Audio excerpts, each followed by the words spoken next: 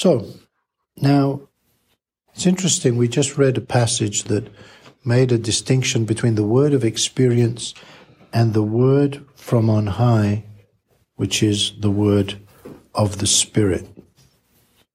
See how exact and how fine the wisdom of the Fathers is. According to the Starets, the prayer of the one who prays fervently may suffer many vicissitudes, struggle against the enemy, battle with self, with the passions, with people, against the imagination. And in these cases, the mind is not pure and nothing is clear. But when pure prayer comes, when the mind, united with the heart, silently stands before God, when the soul is conscious of grace within herself and is given over to the divine will, unhindered by the action of the passions and the imagination, then prayer heeds the inspiration of grace. Now, it may seem rather unlikely in our modern world, with everything buzzing around us, that we could ever possibly reach the stage of pure prayer when the mind, united with the heart, silently stands before God. But in fact, in a curious way, our times offer us this experience through an intense form of suffering. The suffering that we experience in the modern world, and it's all around us, and I don't need to go into detail, because the curious thing is that although we have in many ways a much more comfortable life, misery abounds, despair is all around us, and perhaps more than ever, people are tempted to take their own lives. Such is the level of despair. And when we know, thanks to the saints who reveal to us the way of Christ, when we know how to handle these things and how to transform psychological states, emotional states into spiritual ones, then we begin to enter this world of those who have been well-pleasing to God.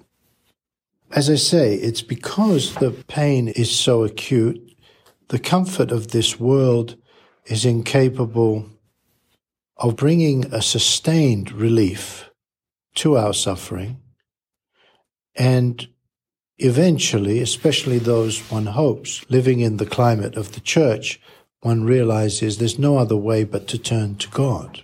And we have to learn how to do that.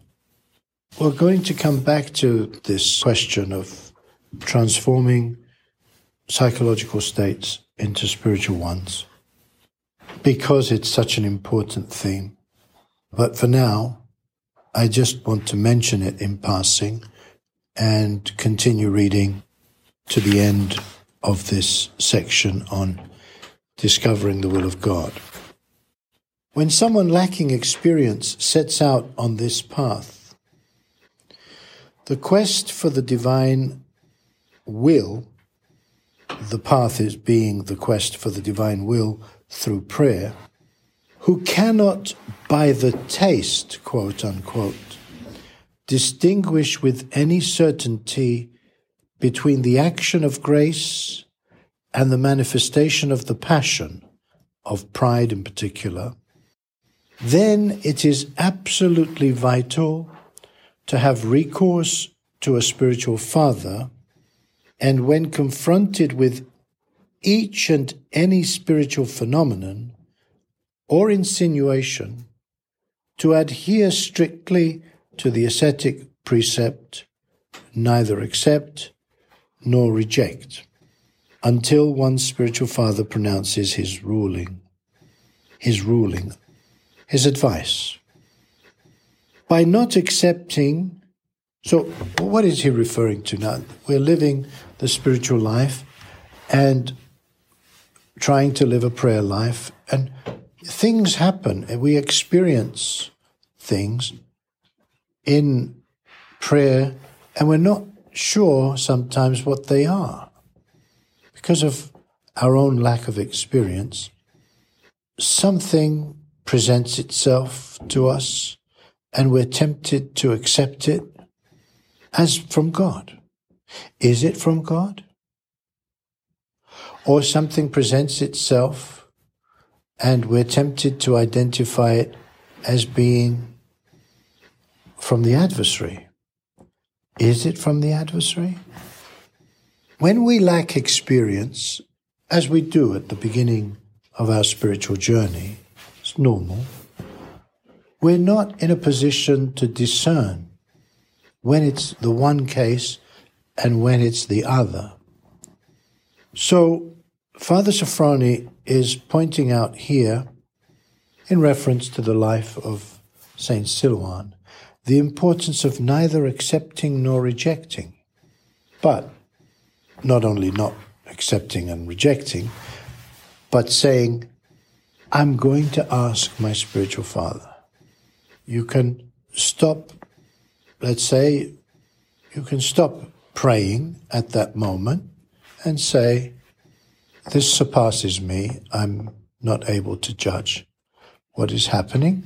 I'm going to ask my spiritual father. And that way, you neither accept nor do you reject. And so you take the humble way of saying, I will ask someone else, my spiritual father. By not accepting, the Christian guards himself against the danger of mistaking demonic machinations for divine inspiration, and thus giving heed to seducing spirits and doctrines of devils, and rendering divine homage to demons. That's very serious, but that's avoided by taking this way. By not rejecting, one avoids another peril, namely attributing divine action to demons, and so falling into the sin of blasphemy against the Holy Spirit, like the Pharisees who declared that Christ doth not cast out devils, but by Beelzebub, prince of the devils. And interestingly, and perhaps surprisingly initially, Father Sophrony says that the second peril is more dreadful than the first, since the soul may become accustomed to rejecting grace, to detesting it, and grow so used to resisting God that she will thus define herself on the eternal plane, so that her sin shall not be forgiven neither in this world, neither in the world to come. Whereas the soul that promptly recognizes her wrongdoing, through repentance attains salvation, for no sin is unforgivable except the sin that is not repented of. There is much that needs saying concerning this extremely important ascetic rule, neither accept nor reject, and how the ascetic puts it into practice. But since the object of the present book is to set out only basic propositions and not go into detail, I will return to my earlier theme. That's a bit of a disappointment there, but there it is. In its more perfect form, knowledge through prayer of the divine will is a rare phenomenon conceivable only after much effort, prolonged experience of struggle against the passions, frequent and painful tempting from demons on the one hand, and divine intervention on the other. But ardent prayer for help is a good thing, and essential for all, superiors and subordinates, the old and the young, teachers and learners, fathers and children. The starets insisted that everyone, without exception, independently of his position, his circumstance, or his age, should always and in all things pray God, each insofar as he knew how, for enlightenment, so that he might gradually conform his path to God's holy will, until he attains perfection. That's the end of this first section. Seems like, amazingly, each time I read it, I have to say that it's just such a distillation, such an intense distillation of patristic wisdom that talking about it is almost to cheapen it, you know. But before we go on to obedience, which is a slightly shorter section and follows on naturally after what Father Sophrony has said in discovering the will of God, it's probably easier for those who have close proximity to their spiritual father. That's true enough. That's characteristic of the monastic life especially. But the same thing would be advisable and is advisable, because by taking that spiritual stance, you're shielding yourself until such time as you have the opportunity to speak with your spiritual father. We've read already some passages here which tell you that you accept the first word from your spiritual father as from God, and not to relegate that to a human conversation. That, I think, is pretty clear. And if you're cultivating the life of the church, you're living the life of the church, you are cultivating within yourself that discernment that makes you attentive, makes you aware of, as we said, the presence of God in your life, and that God could reveal his will to you any way he wishes, and depending on the circumstances, is not limited in any way to those circumstances. Could be revealed to you through a child. Some way God will reveal to you what you need to know for your own salvation at that moment. It's enough for us to be watchful, prayerfully watchful. One example, a young man once told me that when he was praying once upon a time, privately in his room, he felt that he was caught up in the grace of God, and the prayer was very strong. It became strong. And then he felt that a spirit was present.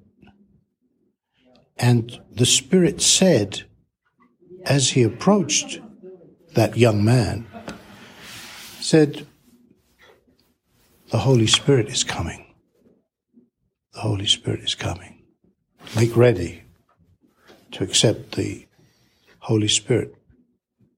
And he didn't know what to make of that. Never had that experience before, right? So he was shaken by that experience. And he went to his spiritual father, and his spiritual father said to him, "Well, the fact that you experienced that probably is a sign that you were in a good spiritual state. But if the spirit that approaches you makes you feel some kind of fear, not the fear of God that brings peace, but, that troubles your soul, so that you don't know what to do. The Holy Spirit is coming, the Holy Spirit is coming, and your heart tells you there's something wrong. brings confusion. That's not from God. What is from God? Peace. Peace be unto you. When the Lord appears, peace. When the angels appear, they bring peace. So he learned from that experience how, if it happens again and you have the same level of confusion and you don't have peace and you don't know what to do, neither accept nor reject. Say, I'll ask my spiritual father. So you don't judge it. You don't accept it. You don't reject it. When it becomes obvious, though, that it doesn't bring peace, you learn that, well, that's probably not from God. So that's just one example to make that neither accept nor reject more concrete. If you live in the church and you live the spiritual life, sooner or later we're going to experience things. Not that we look for experiences, but in the spiritual life, there are many vicissitudes, as Saint Silouan says. There are many ups and downs. And that's the value of being able to turn to a master of the spiritual life, is this clarity, this discernment, this abundance of discernment. If you'll forgive me, but with Father Sophroni, the abundance of discernment was amazing. Was amazing. The level of discernment. And what do you see nowadays when people have every good intention and they're so inspired and they want to do the best, they want to live a Christian life? Very often what you see is that they don't yet have discernment. So they're lacking in balance. Without discernment, they go too far in one direction or the other.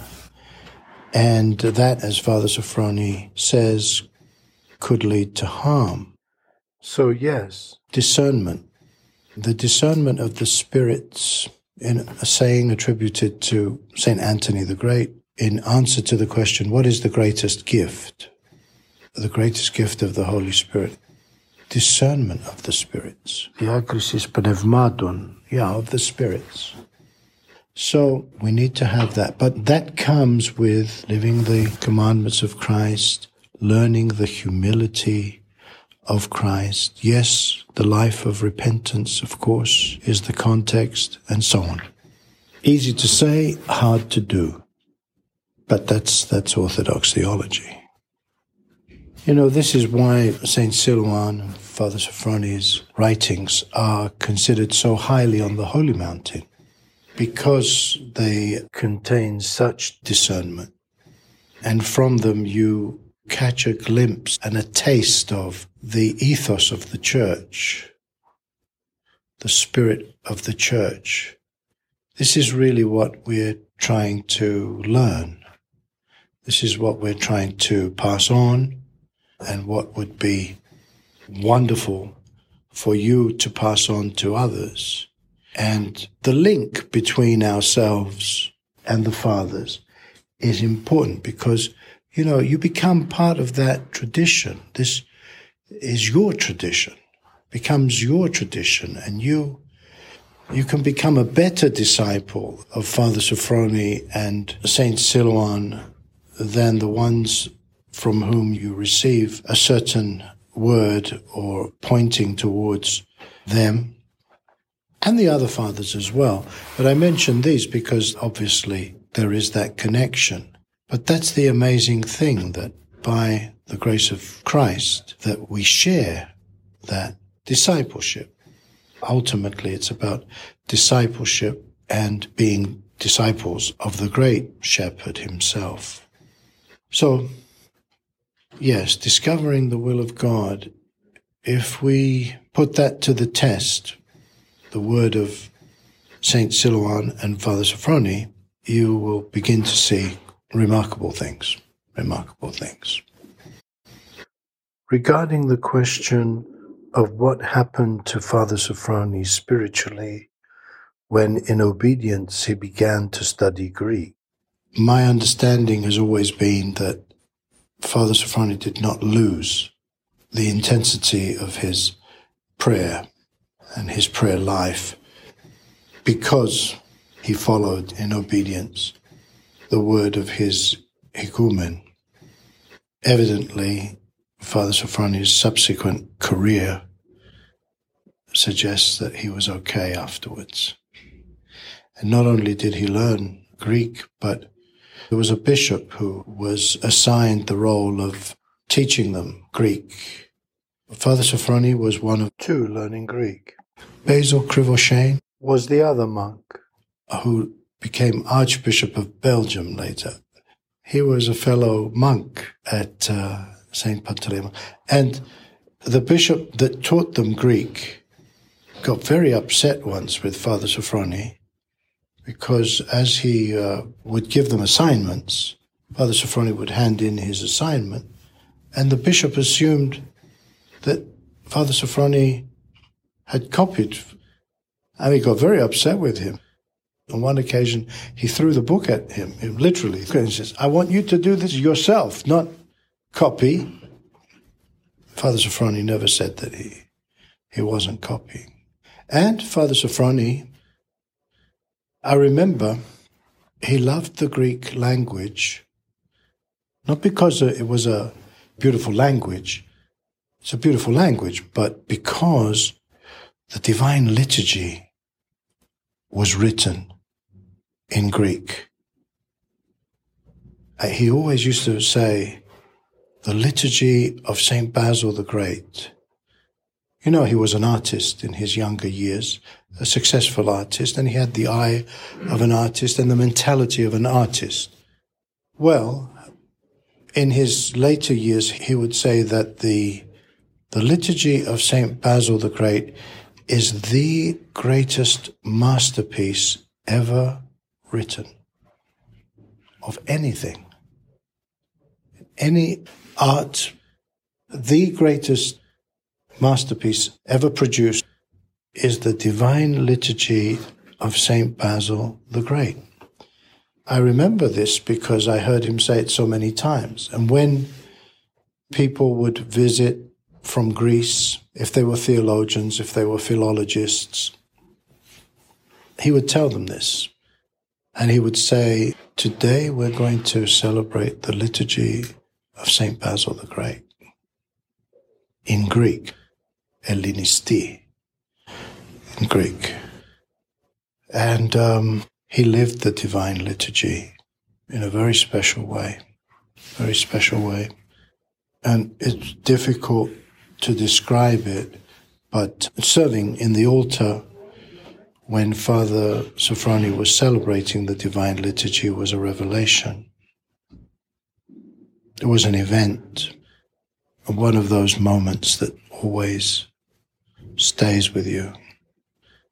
Yes, and you see, this is why it's so unfortunate that we don't teach our people the Divine Liturgy.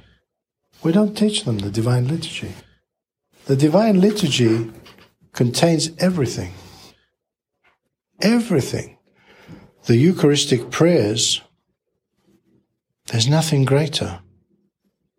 There's nothing greater than the Eucharistic prayers of the Divine Liturgy. And the greatest liturgy is the liturgy of St. Basil the Great. We don't teach our people. Either we follow the practice of the silent reading of the prayer so that during the liturgy, the only thing that the people hear is what the choir is singing, which is the responses and hymns in between the prayers, but it's not the Divine Eucharist. Or when it's said loud, sometimes it's a refreshing thing that the prayers of the liturgy are read loud enough to hear them if you're listening, despite the flowery singing that's taking place, covering everything. But if we taught our people the Divine Liturgy, as I said, everything is contained in those words. I mean, it's theology, it's poetry, it's everything. Everything is contained. The whole story of redemption, thanksgiving for being brought into existence out of nothing, all the things that God has done for us, and so on and so forth. I used to teach liturgical theology. We would read the anaphora of the main liturgies, St. John Chrysostom, St. Basil the Great, and also the liturgy of the pre-sanctified gifts, because it's important to know that. So, consider including in your readings the anaphora of the Divine Liturgy. And it's the most important service. It's everything.